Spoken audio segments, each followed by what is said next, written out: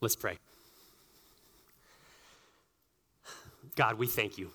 We thank you that you are the living God, and that we remember on this day the ultimate sacrifice that your son Jesus paid on the cross for us. We are humbled and we are awed by what it means.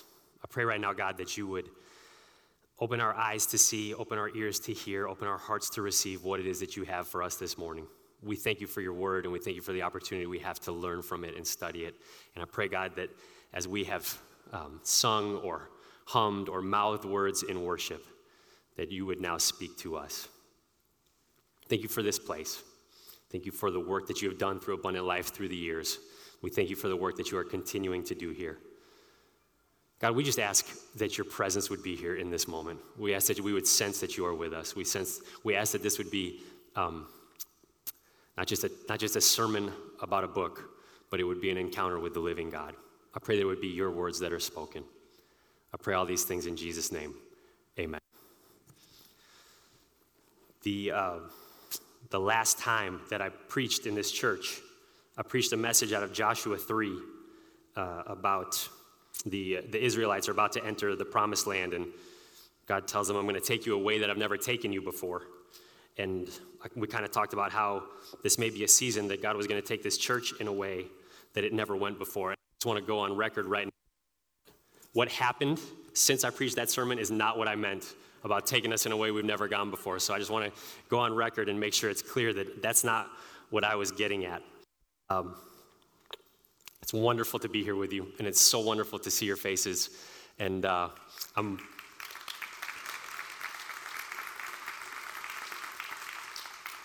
hopeful that I remember how to do this. I also just, again, want to welcome everyone who's with us virtually, those who are joining the live stream. We are so glad that you are with us as well. We're going to start by reading out of God's Word. We're going to read from Luke chapter 24. We're going to read verses 1 through 12. Luke chapter 24, verses 1 through 12. It'll be on the screen, but if you've got a paper Bible, feel free to follow along. This is what it says. But on the first day of the week, at early dawn, they went to the tomb taking spices they had prepared. And they found the stone rolled away from the tomb. But when they went in, they did not find the body of the Lord Jesus. While they were perplexed about this, behold, two men stood by them in dazzling apparel. And as they were frightened and bowed their faces to the ground, the men said to them, "Why do you seek the living among the dead? He is not here, but has risen. Remember how he told you while he was still in Galilee that the Son of Man must be delivered into the hands of sinful men and be crucified, and on the third day rise." And they remembered his words, and returning from the tomb, they told all these things to the 11 and to all the rest. Now it was Mary Magdalene and Joanna and Mary the mother of James and the other women with them who told these things to the apostles, but these words seemed to them an idle tale, and they did not believe them. But Peter rose and ran to the tomb. Stooping and looking in, he saw the linen cloths by themselves, and he went home marveling at what had happened. This is the word of the Lord. Thanks be to God. Hope you're all right if I unbutton my coat. I was getting my car worked on one time in seminary, and the mechanic's shop was across the parking lot from the mall. I got there first thing in the morning, and they told me it was going to be several hours of work, and I didn't have a ride coming. And so I looked at the waiting room at the mechanics, which was two metal folding chairs and a magazine rack from 1984, and I said, I'll take my chances with the mall. So I walked across the parking lot and went into the mall. And again, it was early in the morning, it was like 8 or 9 o'clock. So the mall was open, but none of the stores were. They had a huge food court in the mall, and it was practically empty. There were some people there, who's in malls early before the stores open, people getting exercise. There were some people walking, some moms with strollers. But the food court was empty. It had all these tables that you could eat food at. But then surrounding the food court were all these seating areas, the kind that you get in a mall. And I know it's been a minute since a lot of us have been in a mall. But like a couple of love seat type couches with a low table in the middle makes you feel like you're in your living room if your living room was sanitized and in a mall. It had a bunch of those, and so I picked one of them and went and parked myself there, not a single other person sitting anywhere in the food court. I pulled out my Hebrew flashcards. That was as exciting as it sounds. And I started going through my Hebrew flashcards. And after a few moments, I got the distinct sense that I was being watched. So I try not to make it obvious, but I started glancing up, and there was an older woman who was pacing back and forth at a good distance. She had a huge Dunkin' Donuts coffee. They love their Dunks in New England. And she was pacing back and forth, clearly watching me. It was more than a little awkward. I could tell also that she was tense. She was agitated and just pacing back and forth, always watching me, and I'm trying not to make contact, but also trying to see what was going on. And after a few more moments of this, I was just hoping to mind my own business. She started to approach, and I was like, I'm not looking for a conflict this early in the morning in the mall, but I guess here we go. And she came up to me, and she said, "Excuse me, can I sit here?" And again, I'm on a little two-seater love seat, right? And there are probably a dozen other seating areas like this, all of them with 3 or 4 couches on it. There are 80 other open seats. And she asked if she can sit in the seat that is right next to me. So I'm a little bit, keeping it real, I'm a little bit annoyed, but I'm also studying to be a pastor, and I'm supposed to be nice. And so I said, sure, probably with an audible sense of confusion in my voice. And so she comes, and it's like airplane style, sits right down next to me so that our arms are touching. She lets out an audible sigh, puts her feet up on the table like she's in her own living room, and she goes, "That is much better." And I was like, okay. And then she turns at me and she goes, "I sit in this seat every single day. And I've been watching you," and I want to be like, "I know." And she's like, "I've been watching you, and it doesn't look like you're getting ready to leave anytime soon." And I was like, "No, I'm not. And I'm sorry that I took your seat." And this is what she said. I wrote this down afterwards because I thought someday I'm going to use this story, and here's the moment that I'm using it. She turns to me and she goes, "Well, you really messed it up." And I'm like, I'm used to hearing that from people I know, but not from someone I just met. And she goes, "But I guess it's all right. Everything is better now." And then she said this. She goes, "I am very OCD."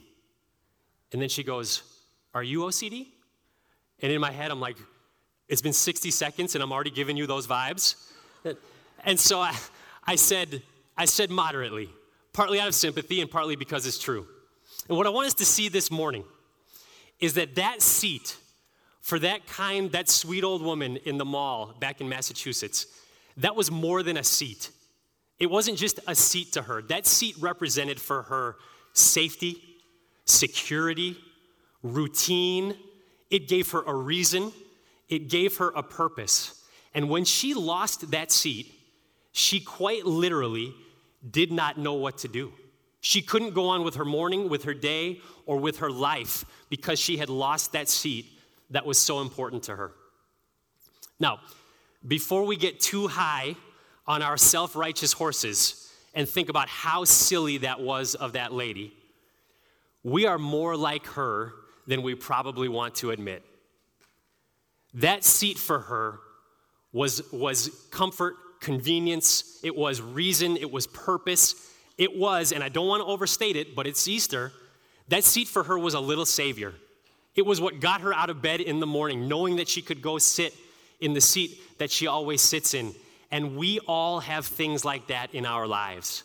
We all have things in our life that we look to for comfort, for security, for purpose, for meaning, for the reason to live, the reason to get out of bed. We all have little saviors in our lives that if they were to be taken away, we wouldn't know what to do with ourselves. We wouldn't know how to go on. We wouldn't know how to go on with our morning or our day or the rest of our lives. And for the purposes of this message this morning, I want to call those things functional saviors. We all have functional saviors in our lives. That is not my idea. Some theologians and pastors who are much smarter than I am, have come up with this idea. But we all have functional saviors in our lives. We all have things that we look to, the things that give us our reason to get out of bed in the morning, the things that give us the reason to live life every day, the things that if they were taken away from us, we do not know what we would do. We all have functional saviors, and they come in all shapes and sizes. Here in the Bay, we've talked about this a lot, and it's not going to come as a surprise to anyone. Here in the Bay, where production and success and achievement are really considered to be the highest good, for many of us, our job is our functional savior.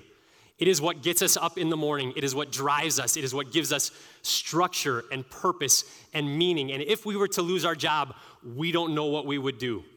For others of us, it's the opposite. For others of us, it's leisure. The only reason we can get through our job, the only reason we can get through the work week is because we know Friday is coming, or because we know there's a holiday coming, or because if we can just make it to the next vacation. That's the thing that gives us purpose and meaning and reason. For some of us, it's our health. If we were to lose our health, if we were to get sick or to get out of shape or God forbid to get old, we don't know what we would do because our body and our health is what is our functional savior. For some of us, it's a relationship. It's our husband, or it's our wife, or it's our boyfriend, or it's our girlfriend, or it's our children. They are our reason for living. They're what get us out of bed in the morning. If we were to lose them, we don't know what we would do. And for so many of us in the Bay, actually in America, actually in the world, it's our money. It's our possessions. It's our things. Our bank account is what gets us up in the morning, growing it. Our house, our car, our new house, our new car, our new kitchen, our new toy, our new jeans, shoes, whatever it is, consumption is what gets us going. Those are just some of them. There's a lot more of them than that, but those hit on some of the big ones. We all have functional saviors in our lives, and here's the problem with functional saviors.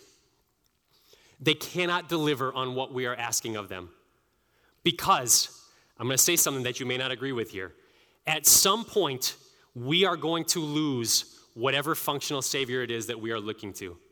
They are all going to be lost at some point, and I believe that is going to happen in one of two ways. Either it's literally going to happen, like it did for that lady in the mall who I was sitting next to that day several years ago, where if our job is the most important thing to us, there is a chance that we could lose our job.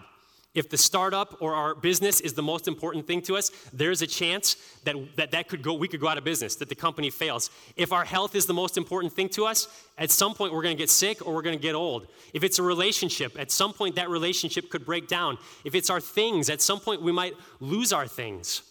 But if we don't actually lose it literally, I think the other way that we lose our functional saviors, and it's probably the more disorienting way, is when we actually achieve them.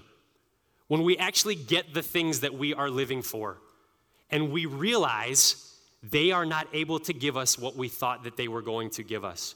When we achieve the promotion, when we get the new house, when we get the car, when we go on the killer vacation, and there's always this gnawing sense of, this isn't fulfilling me in the way that I thought it would.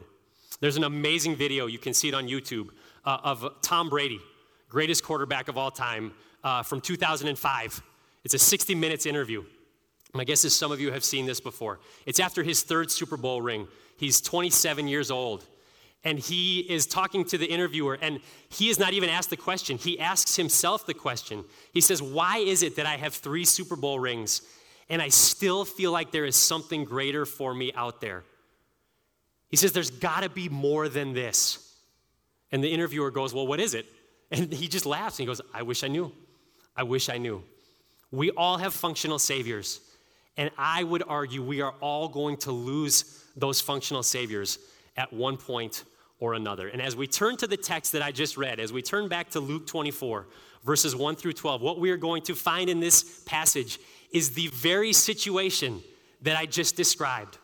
Here are Jesus' followers, his disciples, and some of the women who had been following him. They had come to believe over the past several years, as they walked with Jesus Christ and learned from him and listened to his teaching, that he was the Savior. He was both their functional Savior, and as we'll get to later in the sermon, he was also the real Savior.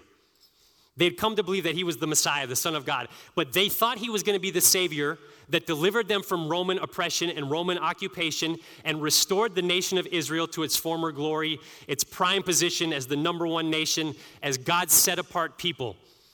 But 3 days ago, they watched this one who they thought was their Savior get brought before the Jewish council, falsely accused of crimes he didn't commit, taken before the Romans, tried, convicted, nailed to a cross, crucified, and killed, and then laid in a tomb.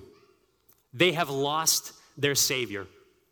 And as we come to Luke 24, what we find is that they are looking for their Savior in the wrong place. The first thing I want us to draw out of this passage that we are looking at today is that we look for salvation in the wrong place. We look for salvation in the wrong place. They were looking for Jesus in the wrong place. As we look back at verse 1, it's dawn, and this group of women is heading to the tomb that Jesus had been buried in. He was crucified on Friday. He was laid in the tomb around sundown on Friday night. For the Jewish people, their Sabbath begins at sundown on Friday. So the Sabbath began as he was being put in the tomb, so they couldn't do any work until sundown on Saturday, but there's no light. So early Sunday morning at dawn, the first crack of light, these women are heading to the tomb, and it says they're going with spices. That's critical for us to know, because that means they were not going expecting to find a resurrection. They were going to prepare what they thought was a dead body that had been laid in a tomb 3 days earlier. They're heading to the tomb at dawn. Curiously, verse 2, they find the stone is rolled away. Verse 3, but when they went in, they did not find the body of the Lord Jesus. Verse 4, they were perplexed about this. And I think our ESV translation where it says perplexed maybe softens that word a little bit. In Greek, that gets at they were bewildered, they were at a loss. It can also mean a high state of confusion or anxiety. So they're going looking for a body, and the tomb is empty. There is no body in the tomb, and the next thing they know, two beings in dazzling clothes, which we take to be angels, are there. And if you get nothing else out of this sermon, just hear this verse. Verse 5, the angels say to the women, "Why do you seek the living among the dead? He is not here, but has risen." Do you see what the angels are telling to them in that moment, saying to them in that moment? You are looking for your Savior in the wrong place. He is not here. You are looking for the living among the dead. You could spend as much time as you wanted. You could look all over this place. You are not going to find your Savior here because you're looking in the wrong place. He is not here. He is risen, and you will not find him here. When we first moved here to California, our youngest was 2. Georgie is down here on the front. And one afternoon, we realized that it had been a few moments since we had seen George. And so we started looking through the house. It's not that big of a house, so that didn't take that long. Couldn't find him anywhere. So then we all went outside, and we're looking in the driveway, we're looking in the backyard, we're looking in the shed. We got a little alleyway between the fence on the far side of our house. My kids call it Crocodile Creek. We're looking in Crocodile Creek, nothing, looking at the neighbors' yards, looking in the street. My wife starts yelling, "This is not funny anymore. Tell us where you are, George. Come on." And then someone heard a faint voice. We weren't sure where it was. It was George. And we figured out it was coming actually from in the house. What I hadn't told you is that when we moved here to California, George got the privilege of sleeping in our closet. So his crib was in our closet. And he had gotten in trouble earlier that afternoon. This is fourth kid problems. He'd gotten in trouble, and he'd been put in a timeout in his crib, in the closet, and he fell asleep. And we forgot about him. And he woke up in a dark tomb, but he couldn't roll away the stone himself. No matter how hard we had looked around our neighborhood, no matter how hard we looked in the backyard or down the alleyway, we were never going to find George because he wasn't there. We were looking in the wrong place. And that is what that is what all of us are doing with our lives. We are looking for saviors in places that we cannot find saviors. We are looking for salvation in places that cannot deliver us salvation. We are asking things that cannot do for us what we are asking of them to save us. When we look to our job, when we look to leisure, when we look to our health, when we look to are things, when we look to a relationship, we are asking those things to give us something they literally cannot give us. It is like asking a chicken to give you ground beef. It is not going to happen. We look for salvation in the wrong places. But here's the next thing that I want us to see in this passage. So the first thing is we look for salvation in the wrong places. And this is where I'm going to try and keep it as real as I can because God's word keeps it real. Point 2 is really just building on point 1, and this is it. We look for salvation in the wrong places because it is hard to believe in the right one. We look for salvation in the wrong places because it is hard to believe in the right one. Now, this may be a little bit of a spoiler, but I'm assuming since it's Easter Sunday and you're in a church, that most of us have a pretty good idea of where we're heading with this message. We're heading to a guy named Jesus, and he is the Savior. He is the King of Kings. He is the Lord of Lords. He is the Alpha and the Omega. He is the beginning and the end. He is the first and the last. He is the agent of creation. He is the true Son of David. He is the Messiah who was promised, and he is the only one who can deliver where every other functional Savior fails. But here's the thing. It's hard to believe in him. It's not easy. It's not a slam dunk. It is hard to believe in the true Savior, and we only have to look at the rest of our passage and really at the rest of Luke chapter 4 for us to see that's the case. So here are the women. They've gone to the tomb. The stone is rolled away. The body is not there. The linen cloths are there. The angels show up. They say, "Why are you looking for the living among the dead? He's not here. He has risen." And they go back to the 11 disciples, Jesus' best friends, his most loyal followers, and they tell them what has happened. And what do the disciples do? They rejoice. They praise God. They think about the 6 times in Luke's gospel that Jesus told them he had to suffer, die, and would be resurrected, and they fall to their knees in worship. They don't. That's not what happens. They go to the 11 disciples and they tell them what had happened, and what do we see in verse 11? But these words seemed to them an idle tale, and they did not believe them. That word for idle tale, it only shows up here in the New Testament, but in extra Greek literature, that word that's used for idle tale here also means nonsense. It is the delirious hallucinations of someone who is really sick with a fever. These women come back and tell the 11 people on earth who most would have wanted to believe that this is true what has just happened, and they say, that's nonsense. We don't believe it. One scholar said it this way. Their confusion is a reminder that a fact as irrefutable as the empty tomb does not lead to faith. So the 11 disciples don't get it, but one of them, Peter, good old Peter, he is like, well, I got to see this for myself. Jesus did get up. Peter gets up, and he runs to the tomb. And just why? Why is Peter the one who gets up and runs to the tomb? Because he has got to be the most broken of all of the 11 disciples. He has just 3 days prior denied Jesus 3 times in his moment of greatest need. And like a scene out of a movie, Jesus looks at him after he denies him for the last time, and he falls apart. If those 11 men were the 11 men who most on earth would have wanted a resurrected Jesus to be true, Peter is the person who most among them would have wanted this news of an empty tomb, and he has risen to be true. And he goes to the tomb, and he looks in, and he sees the cloth. He sees it for himself. And what does verse 12 tell us? It says he went home marveling. Now, that's a good word, but that is not belief. It doesn't say he went home rejoicing. It doesn't say that he knew what Jesus had told him had finally come true. It says he went home thinking something must be going on. He was thinking about this. What could this mean? Something must be going on. And we don't have time to do it, but I would love to just look at the rest of Luke chapter 4, because the whole rest of the chapter is this same story. Luke chapter 24 is the resurrection chapter.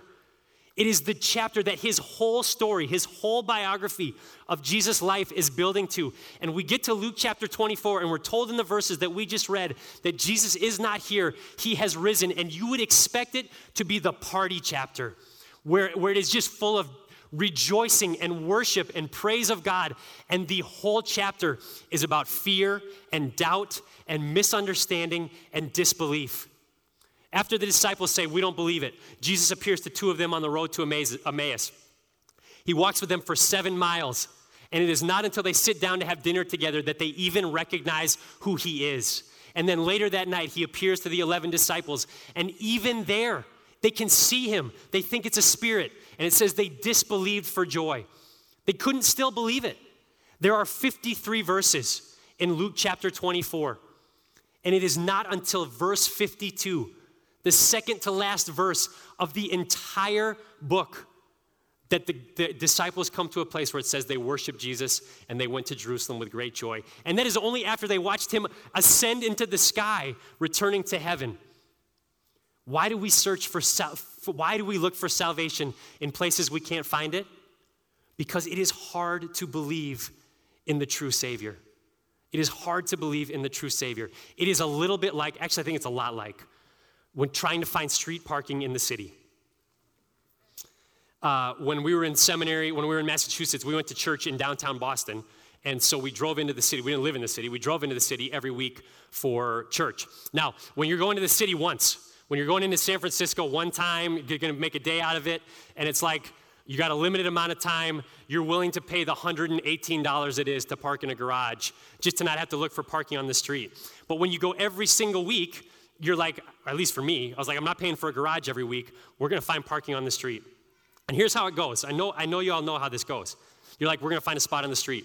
And so you start circling, and you start going street after street after street, and it is bumper to bumper to bumper parked cars. And it's like 5 minutes, 10 minutes, 15 minutes. At 20 minutes, I'm like, this was a huge mistake. We should have never come here. Let's just go home. This was a disaster. But then you come around a corner, and there is an open parking space. And the sun is shining on that spot. And it is wide enough for the minivan to fit in.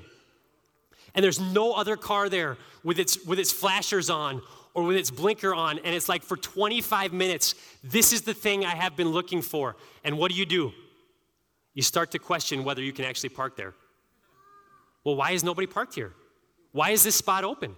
Do I need a sticker to park here? Is this a tow zone? Is it restricted parking? This is too easy. This is too good to be true. This can't be right. We better go find another spot. You have found the very thing that you have been looking for, but it seems so obvious and so easy and so too good to be true that you're like, I'm not sure this is the right one. We better keep going.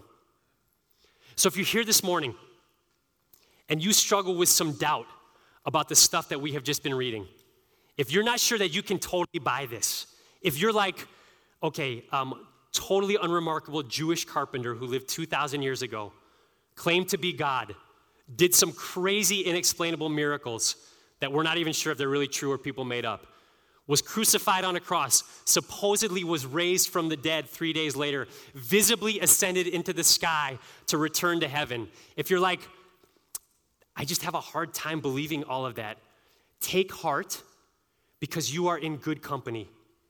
His very best friends, his most loyal followers, the people who most on the earth would have wanted to believe those things to be true, the people who saw them with their very own eyes, had a hard time coming to believe that what they were seeing was actually happening.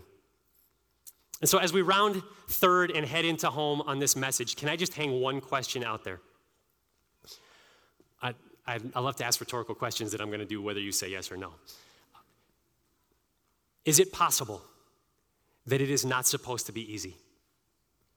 Is it possible that belief in Jesus is not supposed to be some easy, slam dunk, totally provable, beyond a shadow of a doubt deal where there's no possibility that it could be untrue? The invitation of Jesus Christ to you and to me is not an invitation to absolute certainty.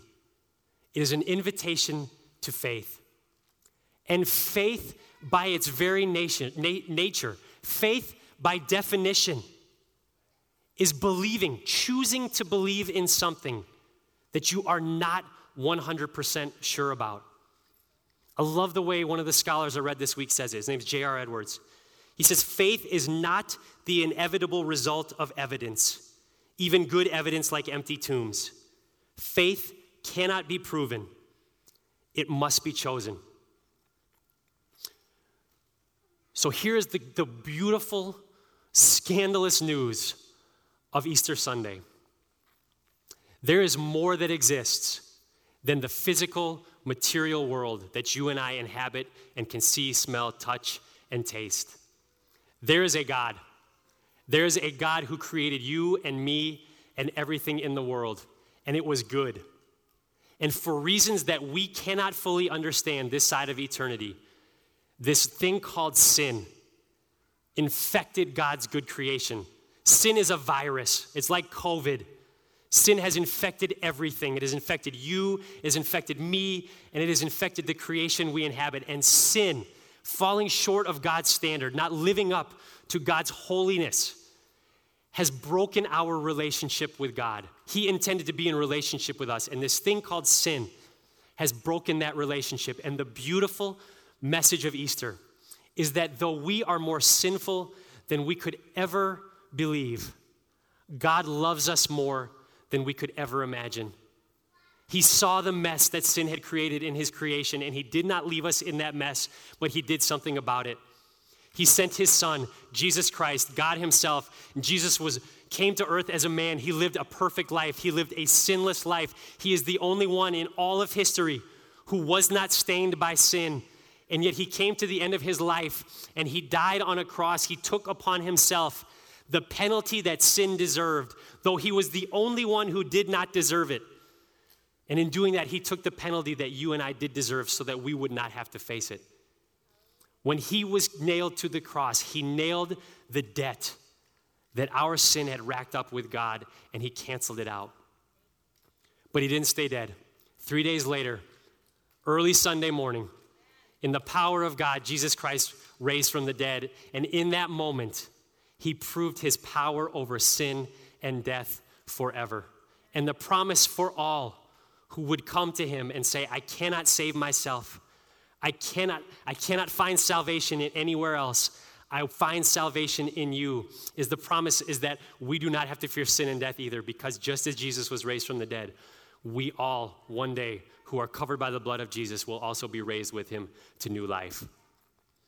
If it seems too easy, if it seems too good to be true, if it feels like finding a parking spot in the middle of the city, it's not. It is true. Park the car. I think it'll be 2 weeks ago tomorrow.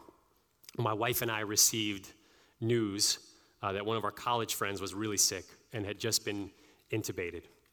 And for the next 8 or 9 days, we got updates every day. And most of them were positive. They were good. Seemed like things were progressing well and signs were good. And then on Wednesday, right before we recorded our Good Friday service, we got news that he had died. And he loved God. They loved Jesus a lot. The next morning on Thursday, my wife sent me a link to one of his Instagram posts from several months ago. He led worship at his church and was a very gifted singer. You all would have loved him. And it was a clip of him leading worship before COVID at his church. And it was just a short couple seconds. And the line that he was singing in that clip said, "As long as I am breathing, I will always worship you." I just watched that over and over and over again. And while we have grieved this week at his loss, I think it is so poignant that it has happened during the week of Easter, because Beth sent me that link as I'm working on this message to talk about the resurrection of Jesus Christ. If Luke 24 is true, if 2,000 years ago there was an empty tomb in Jerusalem, if Jesus was who he said he was, and in the power of God, he was raised from the dead, then our friend Jeremiah is breathing in this very moment. And he is worshiping God in this very moment and will continue to for all of eternity. It was C.S. Lewis who said, if we find that nothing in this world satisfies, the most probable explanation is that we were made for a different world. Why do you seek the living among the dead? He is not here. He is risen. We're going to move into a time of prayer. Normally, this would be a response time where we, again, would invite people to come down, but we're not going to do that. We're going to move in just to a time of response time in our seats and prayer. If you don't know Jesus in that way, if you wouldn't say that Jesus is the Savior of your life, if you wouldn't say that he is the Lord of your life, there is no better time than this moment to say, I want to make the decision to follow him. So as I close us in prayer, I'm going to lead us in a prayer of salvation. That if you feel any nudge, if you feel like that is something I want to buy into, just pray that prayer with me. If you feel so led, there's a verse in Psalms that says, let the redeemed of the Lord say so. If you feel so led to stand up and pray it, that would be great. If you feel so led to put your hand in the air while we pray it, that would be great. If you don't feel led to do any of those things, that would be great too. I'm going to be quiet for a minute, and we're just going to sit quietly and contemplate what Easter is about, what Resurrection Sunday is about, and then I'll lead us in prayer.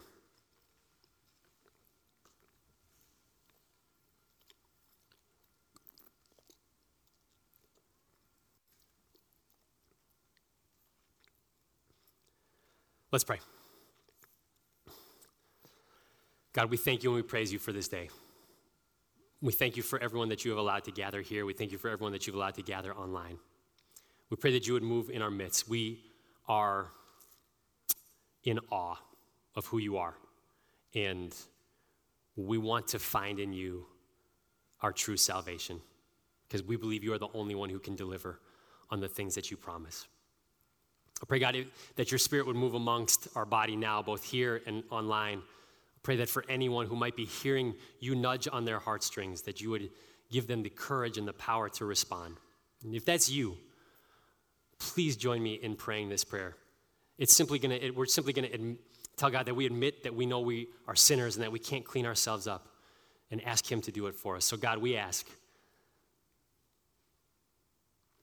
that you would come into our lives. We admit that we are sinful people and that there is nothing that we can do to make ourselves clean enough to come into your presence. But that your promise is that for those who submit their lives to the lordship of Jesus, that you will clean us up. The message of your gospel is not clean yourself up and then maybe I'll accept you. The message of your gospel is I will accept you and then I will clean you up. So God, we admit that we are sinners, that we cannot save ourselves. And we ask that you would be Lord of our lives, that you would be not only our functional Savior, but our real Savior. And in doing so, you would fill us with your Holy Spirit, that we might live lives running hard after you. We pray all of this in the precious name of your Son, Jesus. Amen. Again, it has been wonderful to be with you. Thank you for being here on Resurrection Sunday. We look forward to continuing worship together as long as we're able to. Again, reminder, in a very kind and humble way, please, if you'd like to have a flower, come down and grab it, and now receive the benediction. The Lord bless you and keep you. The Lord make his face to shine upon you and be gracious unto you. The Lord lift up his countenance upon you and give you peace. Until we meet again or until our Savior comes and then forever. Amen. You are loved and you are prayed for and you are sent.